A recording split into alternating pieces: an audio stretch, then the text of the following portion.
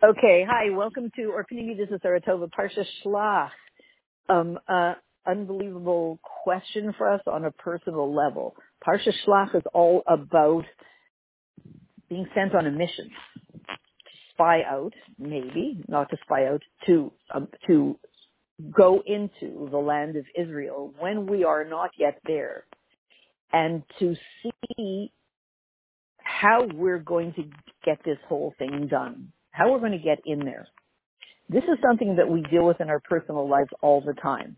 And we want to take the energy of this parsha and do it right this time. There is room to say that the last time we did it, the original time we did it, we could have done better, which means this time, because we have the whole parsha laid out in front of us, this time we use it as a springboard to do it right. So the question is, what is it? So let's picture ourselves. We are traveling through what's called the Midbar Amin, the desert of the nations. Yep, here we are. And we have world chaos going on, or, all kinds of stuff, and demonstrations, and maybe even rioting in the streets, and people are saying various things, and some people are saying things about Jewish people and all that other stuff. And it can be really frightening, or it can be very grounding. It's very frightening if we connect what we see to past traumas that we have as Jewish, as the Jewish nation, the past collective Jewish horrific traumas that we have thousands of. If we connect it to that, then we will draw one conclusion. If we don't connect it to that, then we'll feel very frightened. If we don't connect it to our past traumas, then we can feel very grounded and say, wow, things are different now, even though maybe people in the street are saying the same rhetoric, God forbid. So there we are. We know. It's not only that in general we're traveling through the desert of the nations, but very specifically in this week, we feel it. We are in the desert. It is an uninhabited place. It's not a settled, civilized place. It's a place of scorpions and snakes. Those are dangerous. And it's not a settled, civilized place. I don't think that anybody feels that right in these weeks right now. We're in the most civilized weeks of the whole year. I think that we felt that when we were in quarantine from Purim to Shavuos, those were very civilized weeks. That was the most civilized weeks of in decades. And, we've gone through it so many times and say, people, peaceful, family, this, that, inward, looking to a new world and all of that stuff. So we didn't feel like we were in a desert then, except that you didn't know what was going to happen. But now, not the desert energy it's wild and uninhabited. There's no feeling of being in a civilized world anymore. It's just like, sure, no police. Sure, that sounds great. There are no police in the desert, are there? Okay. Number one. Number two, in the desert as you're traveling, you just don't know what's up ahead. You've never been there before. We don't know what's up ahead. We've never been there before. That's where we're standing historically. And in the desert, it's hot by day and freezing by night. It's just, the elements are just so oppressive that you just feel that you're not going to survive, God forbid. Well, yeah, there we go. Except, that feeling of, will we make it through this? And wandering from place to place, just kind of, wow, where are we going to? And just maybe even a sense of disconnect and all of this feeling. So that's what we're feeling very much now. And yet, the interesting thing is that we had the clouds of glory to guide us and protect us. Now, a cloud is still a cloud. You have to look up to see the cloud. If you look down, you're not going to see it. So if you look up, you realize, oh no, we're being guided and protected. If you look down and where you don't see a cloud, you don't see a cloud down, you feel frightened. You don't see the guidance and the protection.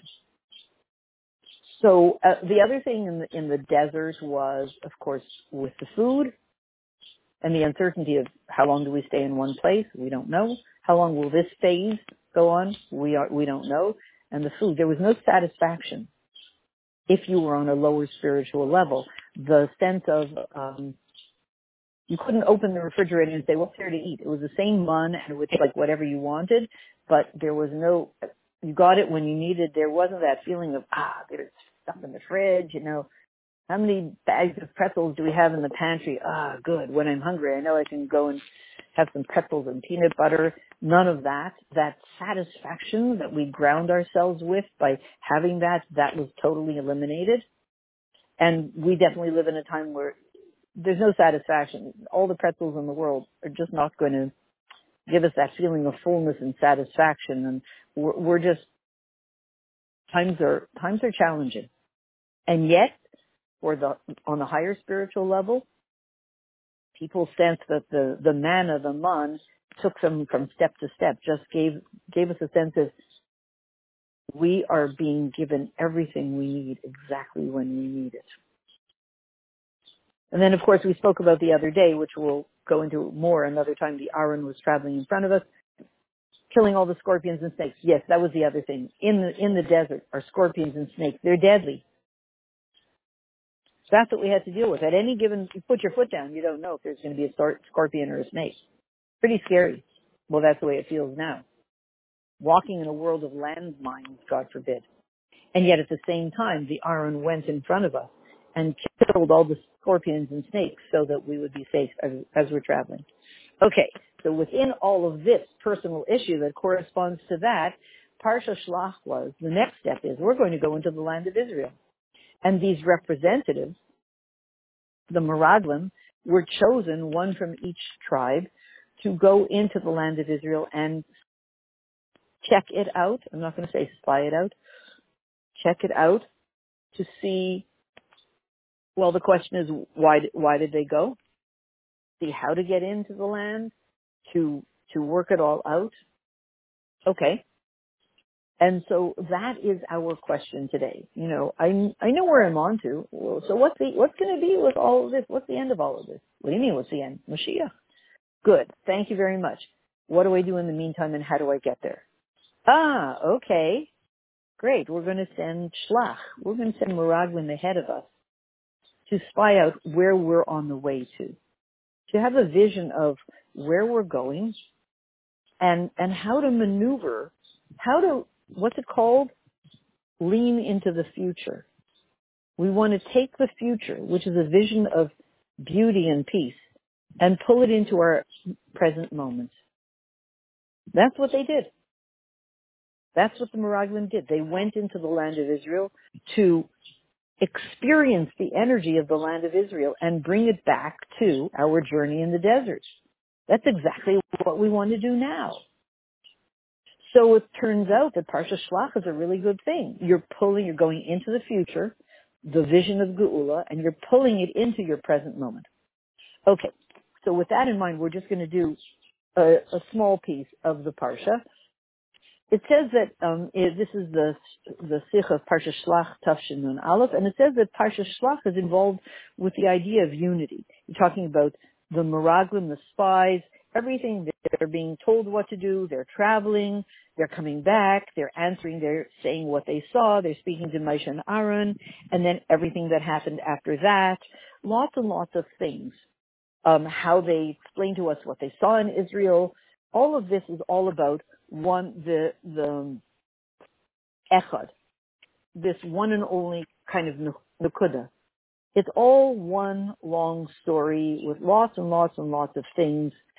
And in order to understand what the story is about, it's not enough to just learn one part of it, but you have to learn all the other parts. Okay. And the end of Parsha Shlach, by the way, has to do with tzitzis, which tells you about all the 613 mitzvahs, and really it brings out that oneness. Okay. So here is our question. Remember, our job is, we're trying to figure out, how do I maneuver through this frightening desert right now? Okay. So since everything in Torah is exact, we want to know what the idea of the Parsha and Meraglim, the spies, if you want to call them spies, what does it have to do with the time we're in with me personally.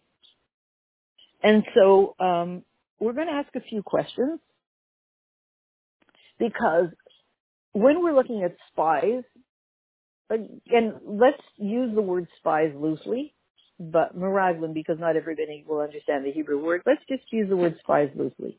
There were two groups. And of course, this has everything to do with us right here, right now. What are you going to do? You want to send spies into the future to experience the energy of the future and pull it back into right here, right now. Correct? Yes, that's what we want to do. So, all right, where do we have examples of spies going into the future in history? Well, two times.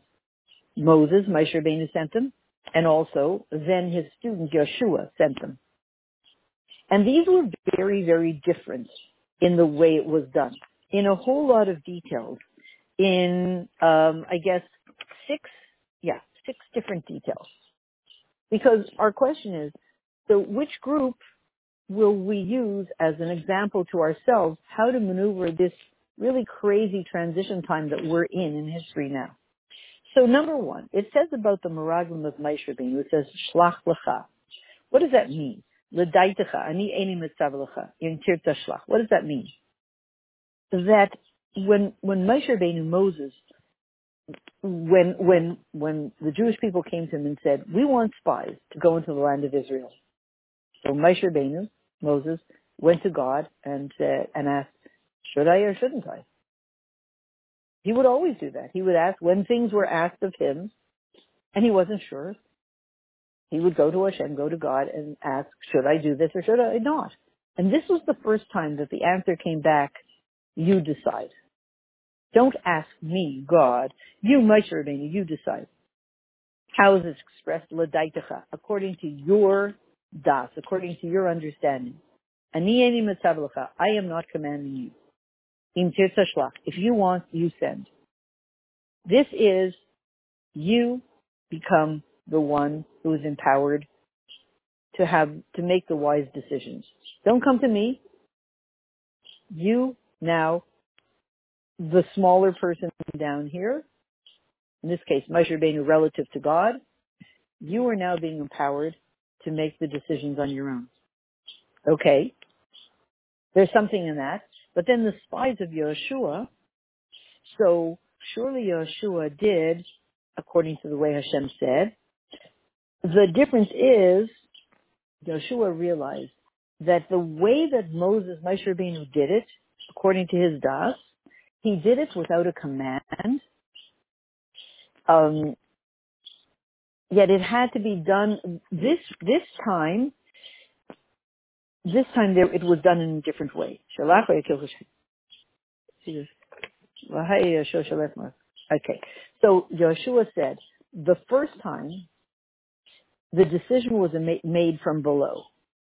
Moshe Rabbeinu decided. He was told by God, I will not tell you, you decide. The second time, 40 years later, Yeshua said, I will wait for a command from God. Whatever that's about, we want to look into that. The one did not have a command from God, was told, I'm not commanding you, that's my command. That means I'm empowering. The first time was, God is saying, I am empowering you, I am empowering the people to have their own wisdom and their own inner guidance.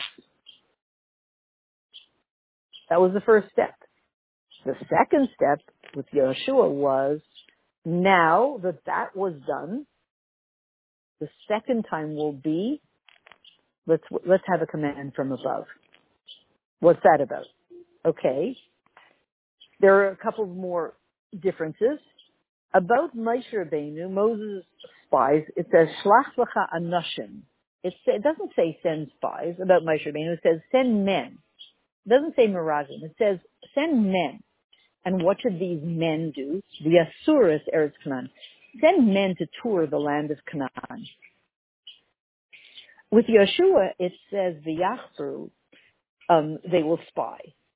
And Yeshua says anashim meraglim, lachpor. So, again, watch this. Moses was told, send men to tour the land.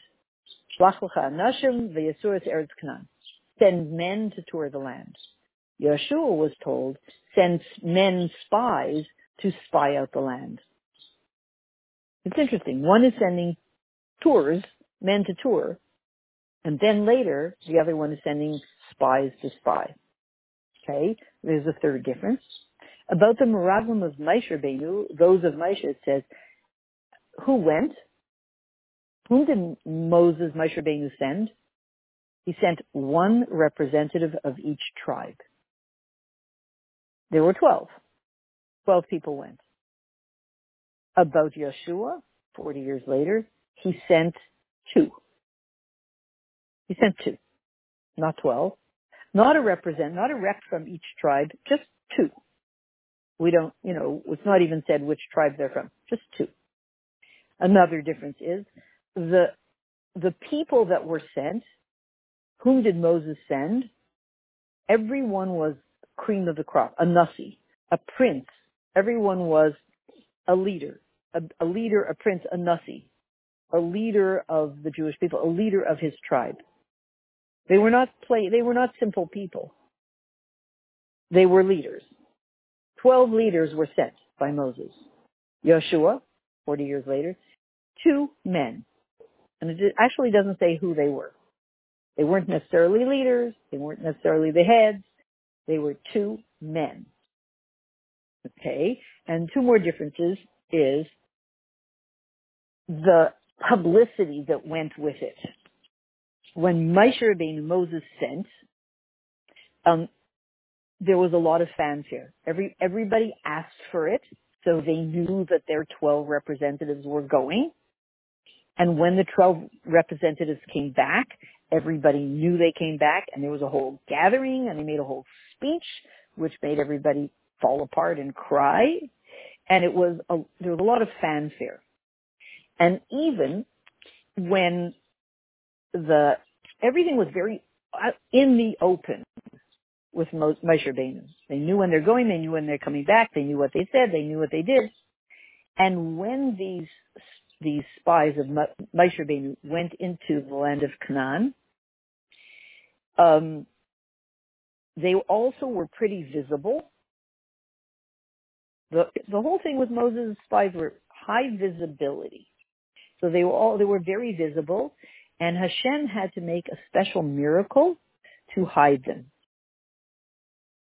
And the way he hid them was that people in Canaan had lost a lot of people, and they were busy burying all the people that they had lost, and so busy that they did not notice these 12 Israelites traveling in a group. Interesting. The 12 Israelites traveled in a group. They didn't disperse, so they didn't camouflage. They came in a group. Now, if you're going to see 12 Israelites who don't look like anybody in Canaan, I think the people in Canaan were giants, and the Israelites were small.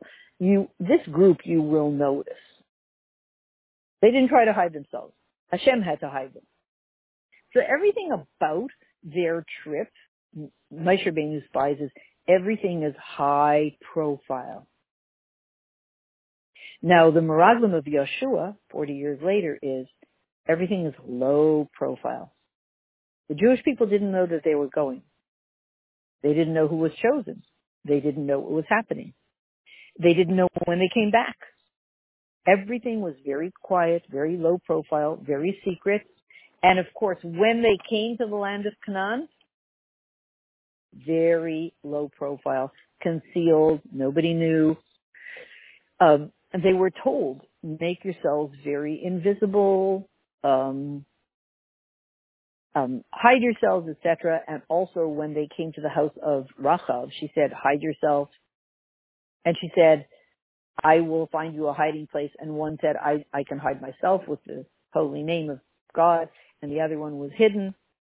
Everything about it was very low profile, very, very concealed. Okay, and the last difference between all of these was the Meraglim of Moshe Rabbeinu, they went throughout the entire land, every inch, the width, the breadth of every land. Arba Meas Parsa, 40 days, 400 parsa this way, 400 parsa that way. They put their feet on every part of the land. The ones of Yeshua, They came to the border, which was Yericho. They came to the wall around Yericho, which is not really, it's just the wall around Yericho, which is the wall around Israel. They didn't actually go into the land. And even they didn't go into Yericho, they just came to the wall. And they came to the house of Rachav, and she gave them the information that they needed. They came to find out, what do the people in this country think about it? She told them.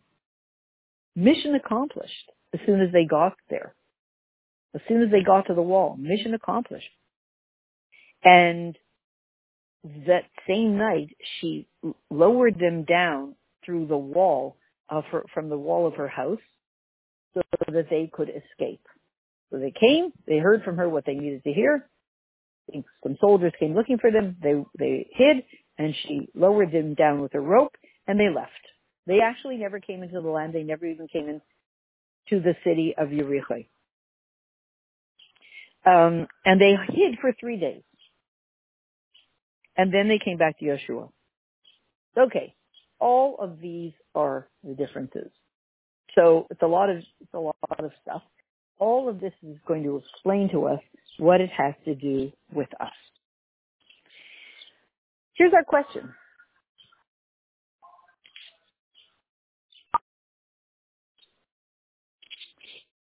Okay, so what is all of this telling us about? Remember, we're back to, we are wandering in the desert of the nations, just as we're recording this now, and hearing loudspeakers on the street, and they're no doubt speaking to protesters about the flow of traffic of their protest march, which is, I hear it now. Yes, definitely that feeling of, we're in the desert.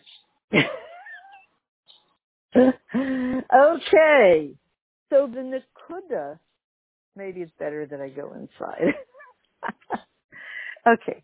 So the Nakuda of the explanation is the following. We want to ask ourselves, these two, oh, they're awfully close. Oh, this is so la-di-da. Speak about desert. Okay. One second. Okay, so here we are in the desert of the nations. Which way, and we have both energies. We need to go look into the future, and we need to ask ourselves, how do I pull this future vision, which the future vision is, we will be in the land of Israel. That's what their future vision was. Let's send the people to the land of Israel where we will be in a totally different situation. That's our ultimate goal.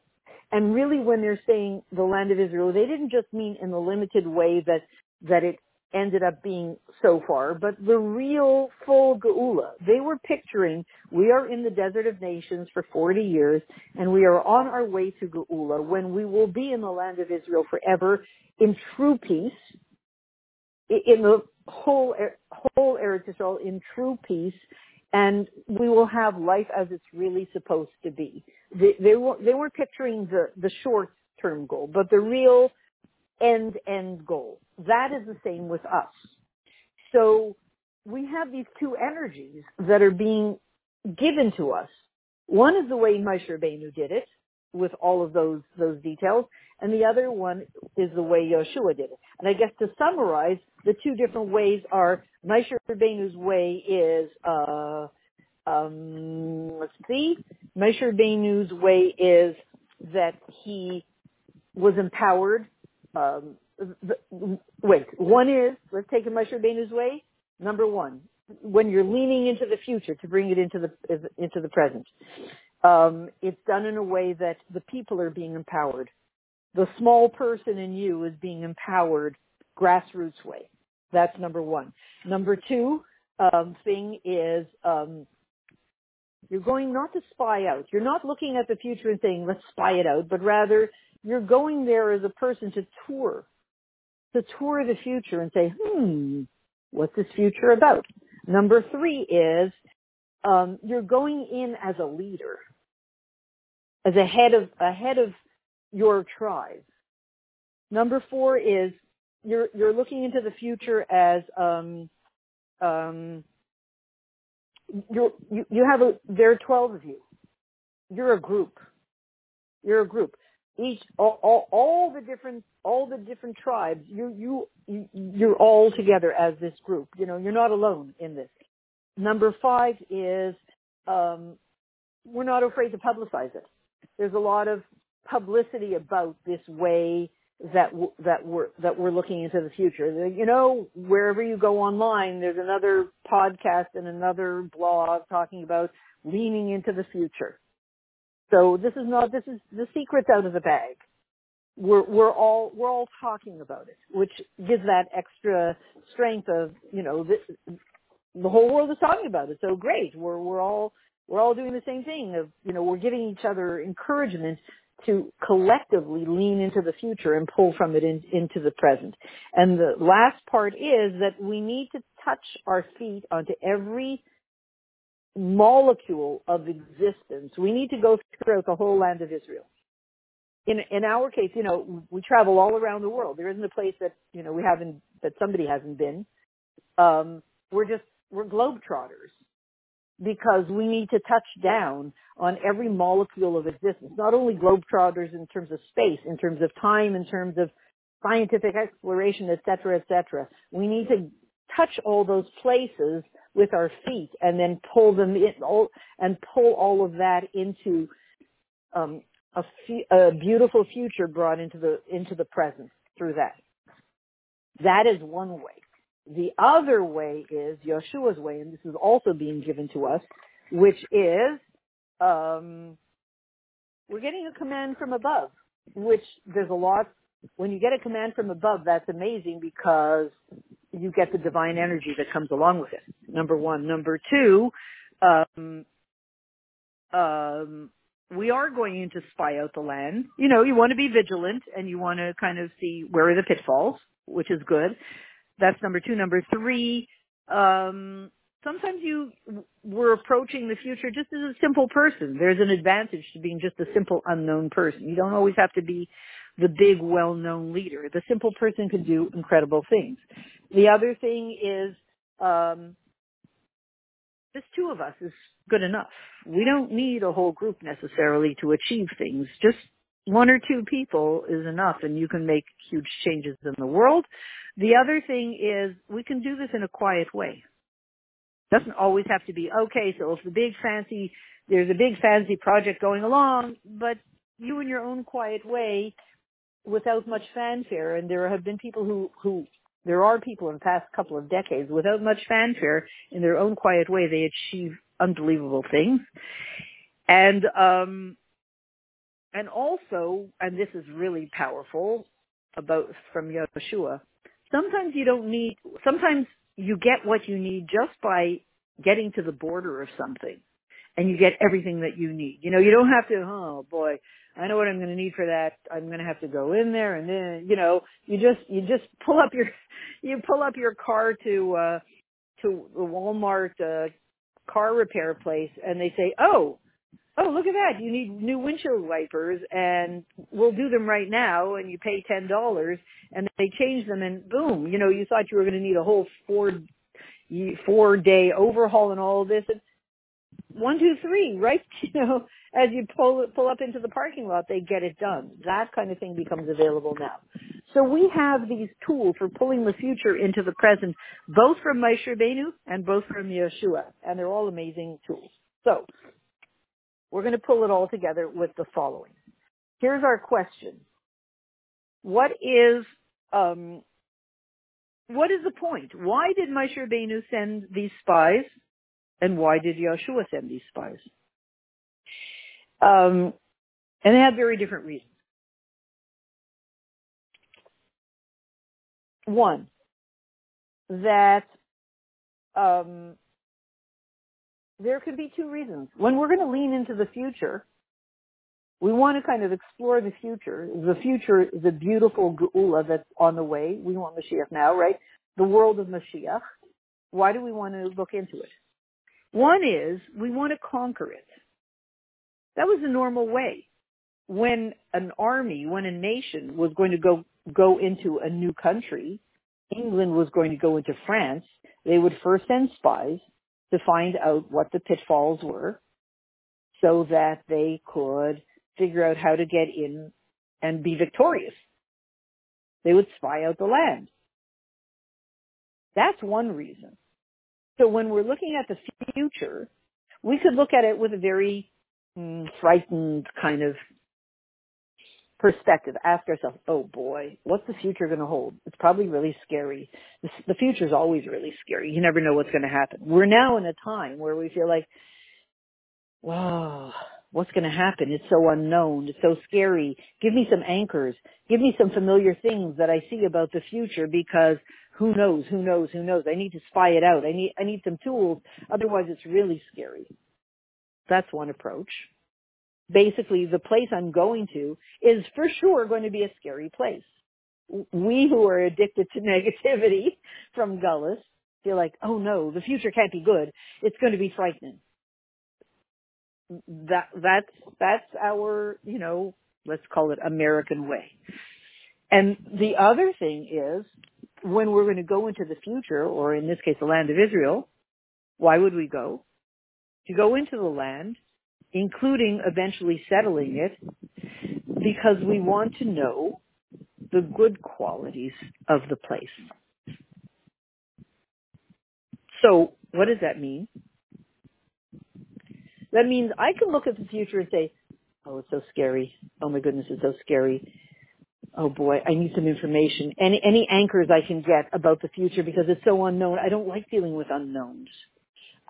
Let's send spies into the future. Let's create time machines. Any tools I have. The unknown means bad. And then there's the other view, which means the unknown means good. As someone said, transforming the fear of the future unknown to the wonder and excitement of the future unknown. These are two different ways. So if I'm excited if I'm doing it the second way, I'm excited. I have the excitement and wonder of the future unknown, which we are all facing the future unknown. Okay, let's say it. We are all facing the future unknown, and very much in these days, more than ever before.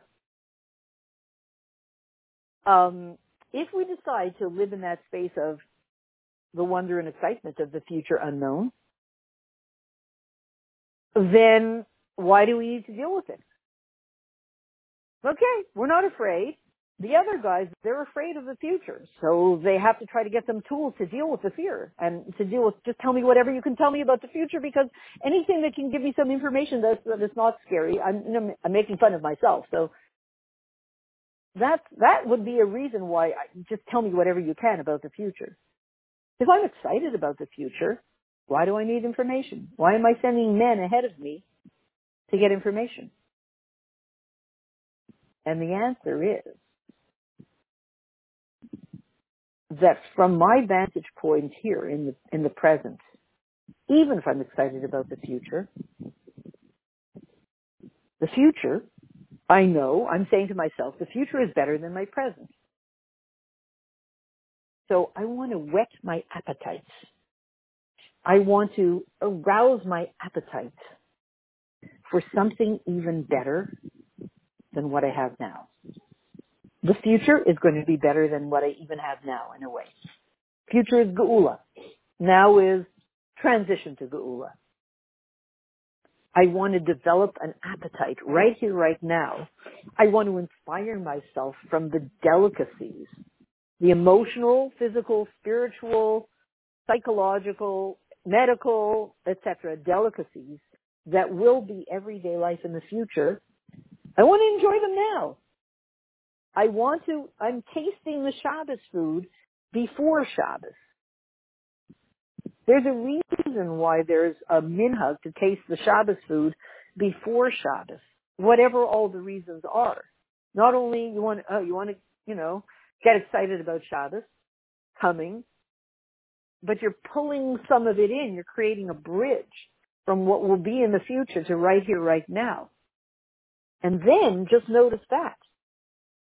If I'm already eating the food of the future, and I'm already tasting the flavors of the future right here, right now, and I'm already smelling the aromas of the future and hearing the sounds of the future right here, right now, and enjoying them,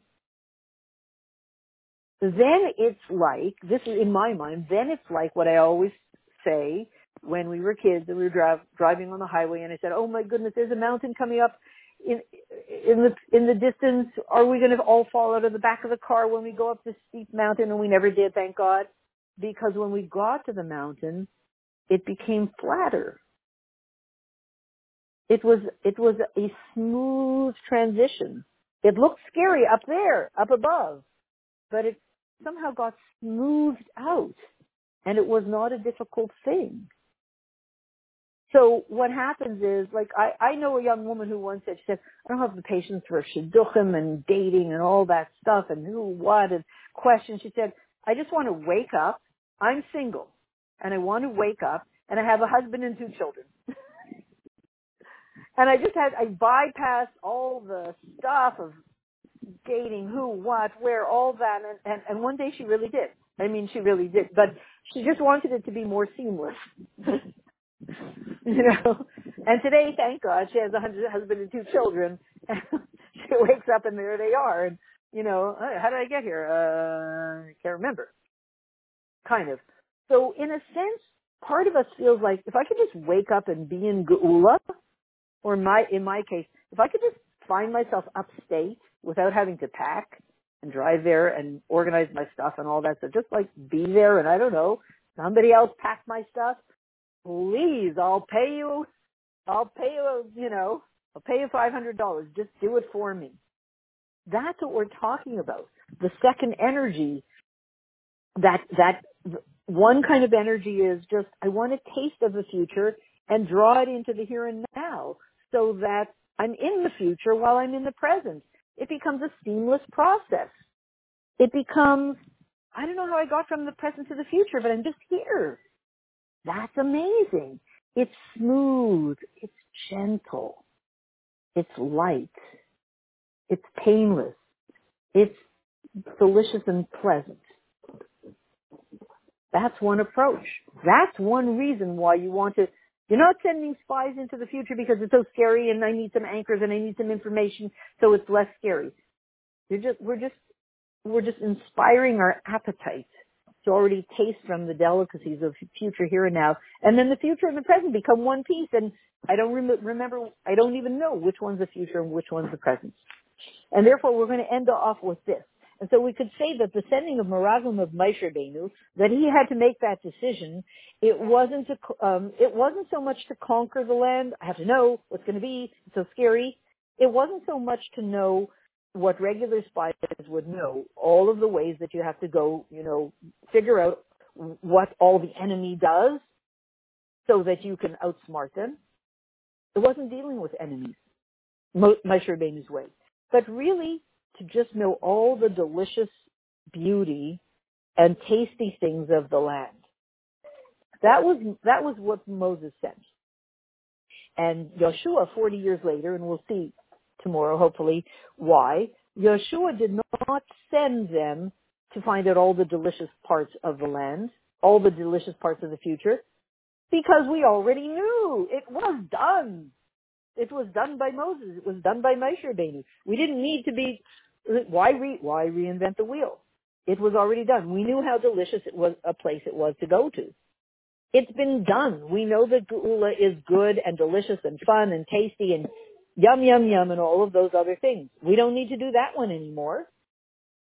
So, therefore, Yeshua sent his people to know actually the best way to get in. Because in a sense, you can say, when we look into the future, we can say, well, is it good or not? Well, yeah, done for me, done for you, packing, done for you. We figured out that the future is amazing. Okay, done. Now what do you want to do? Okay, tell me how the fastest way to get there. Put on Waze and figure out what is the fastest way to get into the future. Sounds really good. So what's the fastest way? And therefore we have these two energies, both from Moshe Rabbeinu and both from Yeshua, from Moses and Yeshua. And that we can bring into our lives to pull the future into the present in a very powerful way. So, Yiratan, we will continue this tomorrow to another point of it, but may we find ourselves in that tasty, delicious future, leaning from the future into the present, and it should be that it becomes one seamless piece of beautiful future, interesting present. Let's call it interesting. Here we are in the desert. We're going to pull the land of Israel right into this desert as we are in these days of world uproar. What's the word? World deserts, unknown, weird goings on, which we don't know the end, except we know the end. It's all good, and Mashiach comes, and everything settles down. We want to keep that vision of where we're going, and pull it into right here, right now, so that it's not just a dream of, okay, it'll be fine, don't worry, it looks scary, I listened to the news, it looks scary, but it'll get better, you'll see, Mashiach will come, we need Mashiach, how much longer, blah, blah, blah, blah, blah. But rather, we want to experience the truth of Mashiach and the truth of the future right here, right now, as we're hearing the news, and say, wait a minute, this is. Pull the two together. And we have to say that what's going on in the desert of the streets of the desert of the world, is a lot of fire, a lot of passionate energy. Okay, that means that there's going to be even more passion in the tastiness of the Geula if we pull it into right now. From the streets, we'll get the passion. From the future, we get the vision. A vision of a future with passion. It's win-win, and may we find ourselves in the Geula Mikdash Shlema in this passionate future right now. Thanks so much.